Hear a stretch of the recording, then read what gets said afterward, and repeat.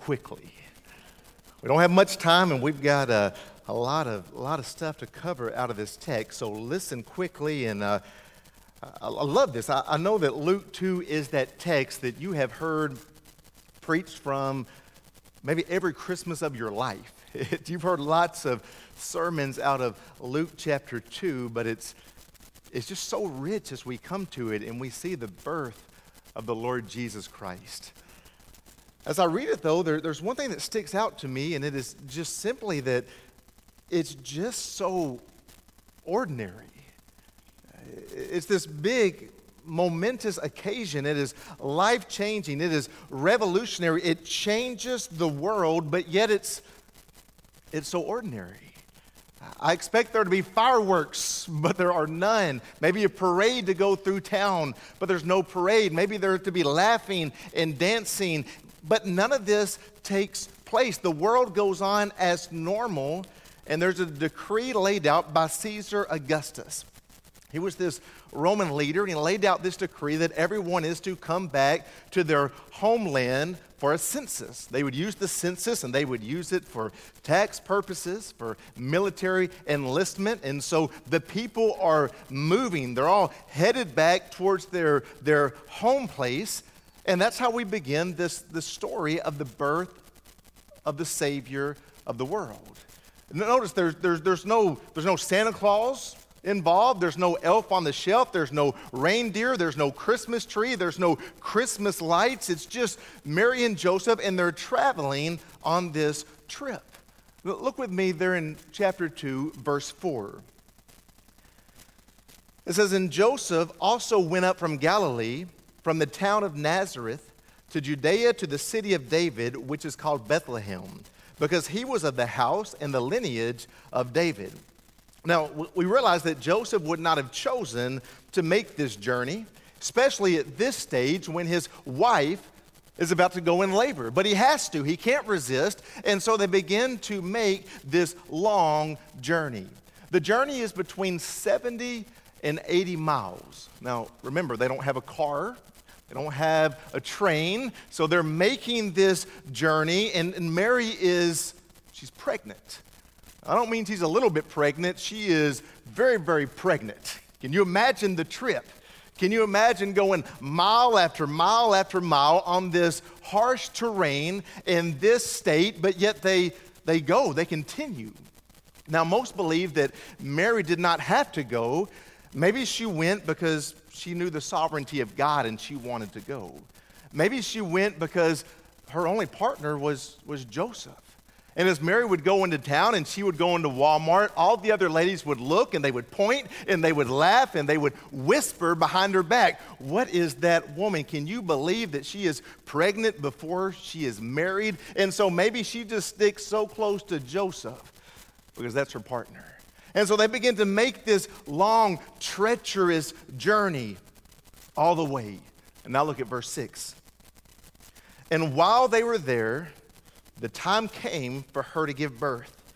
And she gave birth to her firstborn son and wrapped him in swaddling cloths and laid him in a manger because there was no place for them in the inn." In simple, direct language, Luke presents to us the Christmas story. They come into town, and because it's so crowded and everybody's coming into town, there's no place for them to stay. It says there's no room in the inn. So they go and they find a place, and we see that Jesus is born. The Savior of the world comes to us. God in the flesh, God incarnate has arrived. And we see that Mary takes the baby, wraps him in these swaddling cloths. Takes this linen, wraps him up. It keeps him warm. It gives him a sense of security. And then the animals are all around, and she goes, and maybe she finds a little bit of hay, and she uses that to give a little cushion, and she places baby Jesus into that manger. And what do you think? It's just ordinary. And maybe it's even less than ordinary, because what we see poverty. We see that there's nothing that marks a king. We see obscurity. We even see rejection because there's no room for him. The animals are around, and it's not a pretty nativity scene like we're used to. You know the nativity scenes to where there's a pretty cow, and the cow's holding a candle. Then there's a donkey over here, and the donkey's smiling. That's not the picture of this day. It was dark. It was dirty. It didn't smell good. It was not a pleasant environment, but in that we see the King of Kings is born. The King of Kings, who would change the world as we know it, has come to dwell with us, to be a part of this. Reminds me of Philippians 2, where the Bible says, "Have this mind among yourselves, which is yours in Christ Jesus, who though he was in the form of God, did not count equality with God a thing to be grasped, but emptied himself by taking the form of a servant, and being born in the likeness of men, and being found in human form, he humbled himself by becoming obedient to the point of death, even death on a cross." Jesus did not get a sterile delivery room. He did not get the best medical professionals of the day. His birth was ordinary. I think there are several things that we can learn from it. That's what we're going to look at really quickly this morning. First thing I see is this: extraordinary moments happen at Christmas. Extraordinary moments happen at Christmas. Look at verse 8. We're just going right on through the text. Verse 8. "And in the same region, there were shepherds out in the field, keeping watch over their flock by the night." Now, among occupations, shepherding was a very lowly place. They were the outcast of society. They may own a small portion of land, but it was not enough to provide for their families. And so they would go and they would take the sheep of other people and they would manage their flocks. And so this is what they would do. Day after day after day, they would spend time with the flock. And they would watch over them. Their social calendar was not filled. They didn't have a lot of relationships. There was not a lot of money. There was no power. There was no prestige. These folks are really the nobodies. But the Luke 2 announcement comes, and it does not come to the powerful. It does not come to the mighty. It does not come to the rich or the famous. It doesn't come to the prestigious. But notice that the message comes, and it comes to the outcast. It comes to the humble. It comes to those who are considered last on the social list. And to these men, God brought the first news of the son's arrival. I find that so interesting. And it hits me because I think if we're honest, every one of us, there are times in our life that we struggle with insecurity. There are times in our life that we look at ourselves in the mirror and we say, man, I'm really messed up. Somebody nod your head, don't know I'm not the only one that does that. We look in the mirror and we say, man, if God was going to use somebody, it surely wouldn't be me because I've got so many flaws and I've got so many weaknesses and so many times I've messed up and so many things that I've done wrong. I am totally ordinary. You ever feel like that? Surely God cannot use me because there's so many people who have so many gifts that are better. And I begin to think about all the things that I've done. I don't have time to go through them, but if you know my story, there was a time I made a joke in a funeral, and it was a terrible joke. It was terrible. And I left this place, and I thought, oh, my goodness, I don't ever want to do this again. There's times that I baptized an individual, and I called him the wrong name over and over and over again. Just mess up. There's a time I was doing the invitation, and that's a solemn time, you know, and you're here, and everybody's singing, your Lord's moving, you're waiting for great things to happen. There's a little girl on the front. She kept going, psst. And I ignored it, you know. I'm trying to stay in the spirit here. So I'm ignoring what she's doing, and she keeps on, psst. And so finally I say, sweetie, what is it? And she said, your fly's undone, you know. And you just want to leave. And I always felt bad about that.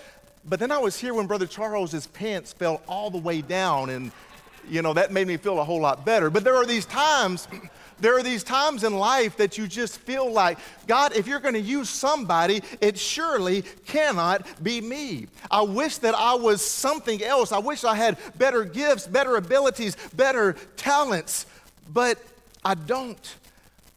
But I'm reminded that God chooses And listen, God uses the ordinary. God chooses and God uses the ordinary over and over and over again. It says in 1 Corinthians chapter 1, "For consider your calling, brothers. Not many of you were wise according to worldly standards." Amen? Not many were powerful. Not many were noble birth. But God chose what is foolish in the world to shame the wise. God chose what is weak in the world to shame the strong. Even the earliest disciples, 5 were just fishermen. 1 was a tax collector. The others, we don't know what they did for a living, but they had no status of wealth or of education, and God used them. Listen, I don't care this morning about your past. I don't care about your baggage. I don't care what you think your weaknesses are. I want you to realize that God desires to use you. God wants to use you for his kingdom. Don't think so lowly of yourself that you put God in a box and you say, God can't use me, because God's big enough to use you and to use me. If you look in your Bible, you're going to find over and over again that God uses the weak. Noah got off the boat, and do you remember what he did? He got drunk. A messed up guy. Abraham was too old. David was too young. Jacob was a liar. Joseph was abused. Moses had a stutter. Gideon was afraid. Samson was a womanizer. Rahab was a prostitute.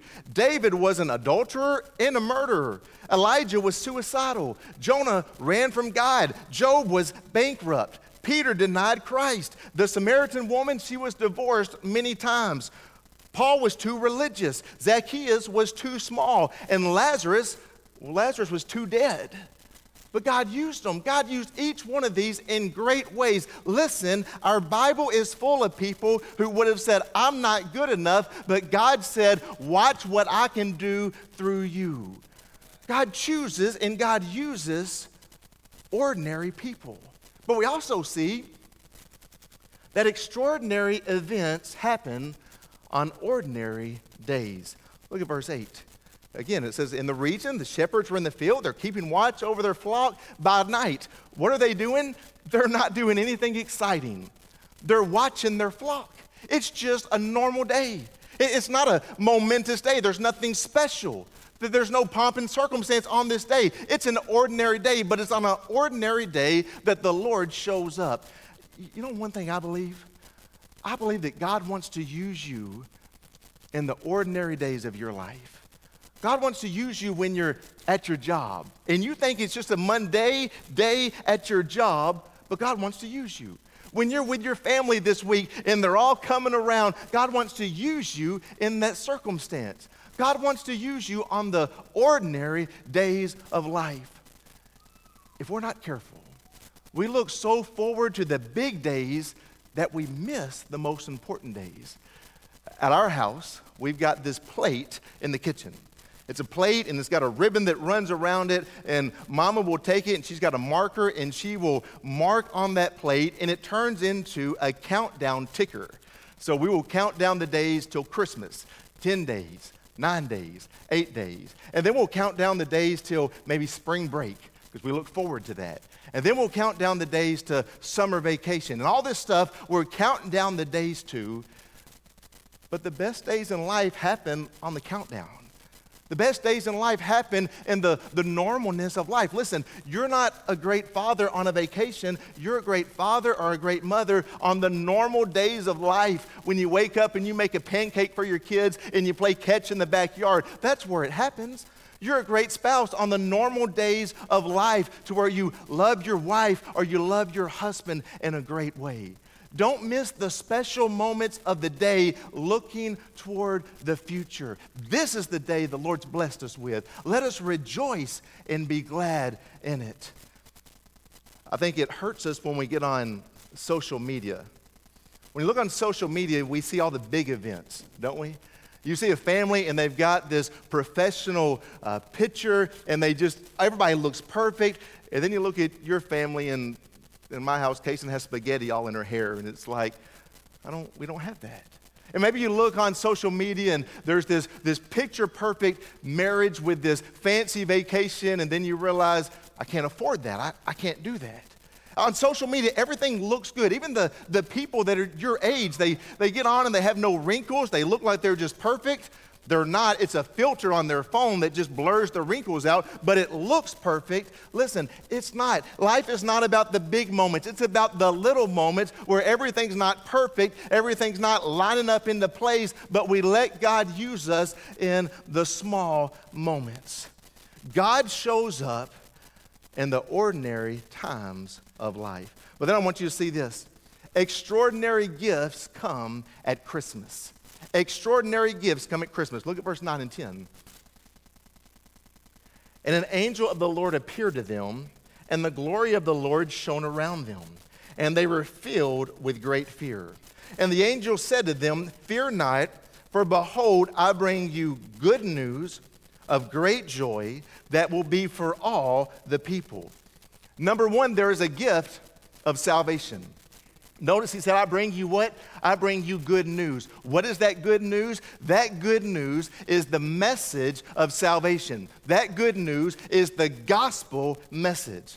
You think about your life, what is the best news you could hear today? Maybe it would be that you're getting promoted at your job and it comes with a big raise. Maybe you hear that you're getting a big pension and you can retire and live a life of ease. Maybe the best news would be a phone call from the doctor that says, everything is fine, there's nothing to worry about. That's all good news, but listen, it does not compare to the good news that we see here. The good news is the gospel message. Luke goes on to write in Acts, and he mentions this good news. He says in Acts 8:12, "But when they believed Philip as he preached good news about the kingdom of God, in the name of Jesus Christ, they were baptized, both men and women." Acts 10:36, it says, as for the word that he sent out to Israel, preaching good news of peace through Jesus Christ. What is the good news? The good news is that Christ has come into the world to save us. It is the verse that we know, for God so loved the world that he gave his only begotten Son, that whosoever believes in him shall not perish, but have everlasting life. Listen, with Christmas, we get the good news. Without it, there is no good news. So what if you have a lot of money, but you don't have salvation? So what if you've got all the world has to offer, but you're separated from God for all of eternity? What does it matter if you have all the good news of the world, but you don't have Jesus? It says in Mark 8, what does it profit a man to gain the whole world and forfeit his soul? So there's the gift of salvation, but there's also the gift of great joy we see in the verse. This salvation brings great joy. I spent some time this week, and I looked at some headlines. And I saw these headlines. The first one I saw was, it is the tales of the miseries of the rich and the famous. And it was a huge article that talked about people who had money and they had power and they had prestige. But you know what they are? They're miserable. I saw another one. It said, celebs prove that money cannot buy happiness. Another that said, rich and famous, but not happy. And we see these folks who have everything that we could want in life, but we read about they're going back in rehab. Their marriage is falling apart again. Their children are rebelling. They're not happy. They're on drugs. They're addicted. Everything's falling apart. And we say, how does that happen when you have everything you could want in life? Here's how it happens. Understand this. The world cannot give joy. The world doesn't have the possibility to give joy. It's just not enough. Joy comes from Jesus. Joy comes from the Lord. I want you to ask this question. When people see me, do they see joy? When people see my life, when people see your life, do they see a joy that passes all understanding? A joy that's not based on circumstance, a joy that's not based upon where I'm at and what I'm doing, but a joy that's based upon the love of the Lord Jesus Christ. Are you known as a joyful individual? Why? Not because of who you are, but because of what Jesus has done in your life. It says in Romans 15, may the God of hope fill you with all joy. It says in Philippians 4:4, rejoice in the Lord always. Again, I say rejoice. If you want to point to the Lord Jesus Christ, we must be joyful. There's the gift of salvation. There's the gift of joy. But thirdly, there's the gift of availability. You'll notice he said it is for all the people. I don't care this morning if you're black or white. I don't care if you're Hispanic or Asian. I don't care if you're rich or if you're poor. I don't care if you celebrate Hanukkah or Kwanzaa. I don't care where you come from. I don't care what you live in. Listen, Christmas is for all people. It says, for God so loved the world. That is his desire, to reach the lost and the dying world around us. When folks come and they want to minimize Christmas and they want to say happy holidays, listen, they may not get it, they may not understand it, but Christmas is for them. The birth of Jesus is not just for the church, it's for everybody around us. Our job is to share that because it is such good news. And then let's go on. I know we got to hurry. I see what time it is. Look at verse 11. For unto you is born this day in the city of David a Savior who is Christ the Lord. Number 3, we see that extraordinary relationships occur at Christmas. Number 1, what is this child? He's our Savior. He's our Savior. We live in a culture who is looking for salvation all around us. And lately, we have believed it's going to be in this vaccine, this shot. And for the last few years, we've watched for it. We longed for it when the pandemic started. If we could find this vaccine, then everything would be okay. And then we get the vaccine, then the Delta variant comes out. And then we learn that, you're going to not go to the hospital, but you can still catch it and spread it. And then this new Omicron variant comes out, and now they say it's not really effective. We're going to need another shot. And so we're saying, where does the salvation come from? Maybe it's in modern medicine. Maybe it's in the economy. Let's give more money out. Let's feed the people. Let's make everybody on the same page. Then we can have joy and we can have salvation. But it's never going to work. It's not enough. The only salvation is through the Lord Jesus Christ. We've got to understand where salvation comes from. If God had perceived our greatest need was money, he would have sent an economist. If he had perceived our greatest need was entertainment, he would have sent a comedian or an artist. If he'd perceived our greatest need was political stability, he would have sent a politician. If he perceived our greatest need was health, he would have sent a doctor. But he perceived our greatest need involved our sin, our alienation from him, our profound rebellion, our death, and he sent us a Savior. He is our Savior, but the text continues and says, who is Christ. He is Christ. He is the Messiah. He is the one who is anointed that has come to give us deliverance, to deliver us from our sin. He is Christ, but he's also, he's Christ the Lord. He's the Lord, the Savior who is Christ the Lord. He is deity. It means that he's the one who is in charge of my life. That one verse tells you about the relationship that we have with Jesus. This is what he is. Galatians 2:20 says, I've been crucified with Christ. It's no longer I who live, but Christ who lives in me. And the life I now live in the flesh, I live by faith in the Son of God who loved me and gave himself for me. And the last thing we see is an extraordinary response occurs at Christmas. Look at verse 15. When the angels went away from them into heaven, the shepherds said to one another, let us go over to Bethlehem and see this thing that has happened, which the Lord has made known to us. Let us go.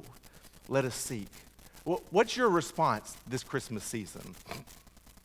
Number 1, we seek Jesus. You hear that? We seek Jesus. What do? We don't seek all the stuff around Christmas, but we seek after Jesus. Matthew 6 says, seek first the kingdom of God and his righteousness. I want you to think about your life. Are you seeking after Jesus? What do you seek after? Do you seek after money, popularity, the approval of man, or do you seek after Jesus? And then there's a response of sharing. Look at verse 17. And when they saw it, they made known the saying that had been told to them concerning the child. They shared it with others. There's a response of sharing And then they praised in verse 20. And the shepherds returned, glorifying and praising God for all they had heard and seen as it had been told to them. Let me ask you to close your eyes, bow your head. We see that they come to Jesus. We see that they share Jesus. And then we see that they praise Jesus. That's the response. We've seen a lot in this short amount of time together, but I want you to think about it. A few things we looked at. Number one, we see that God chooses and God uses the ordinary. I want you to know that God can use you. He wants to use you. No matter where you've been, no matter what you come from, God desires to use you. No matter how young you are or how old you are, God desires to use you.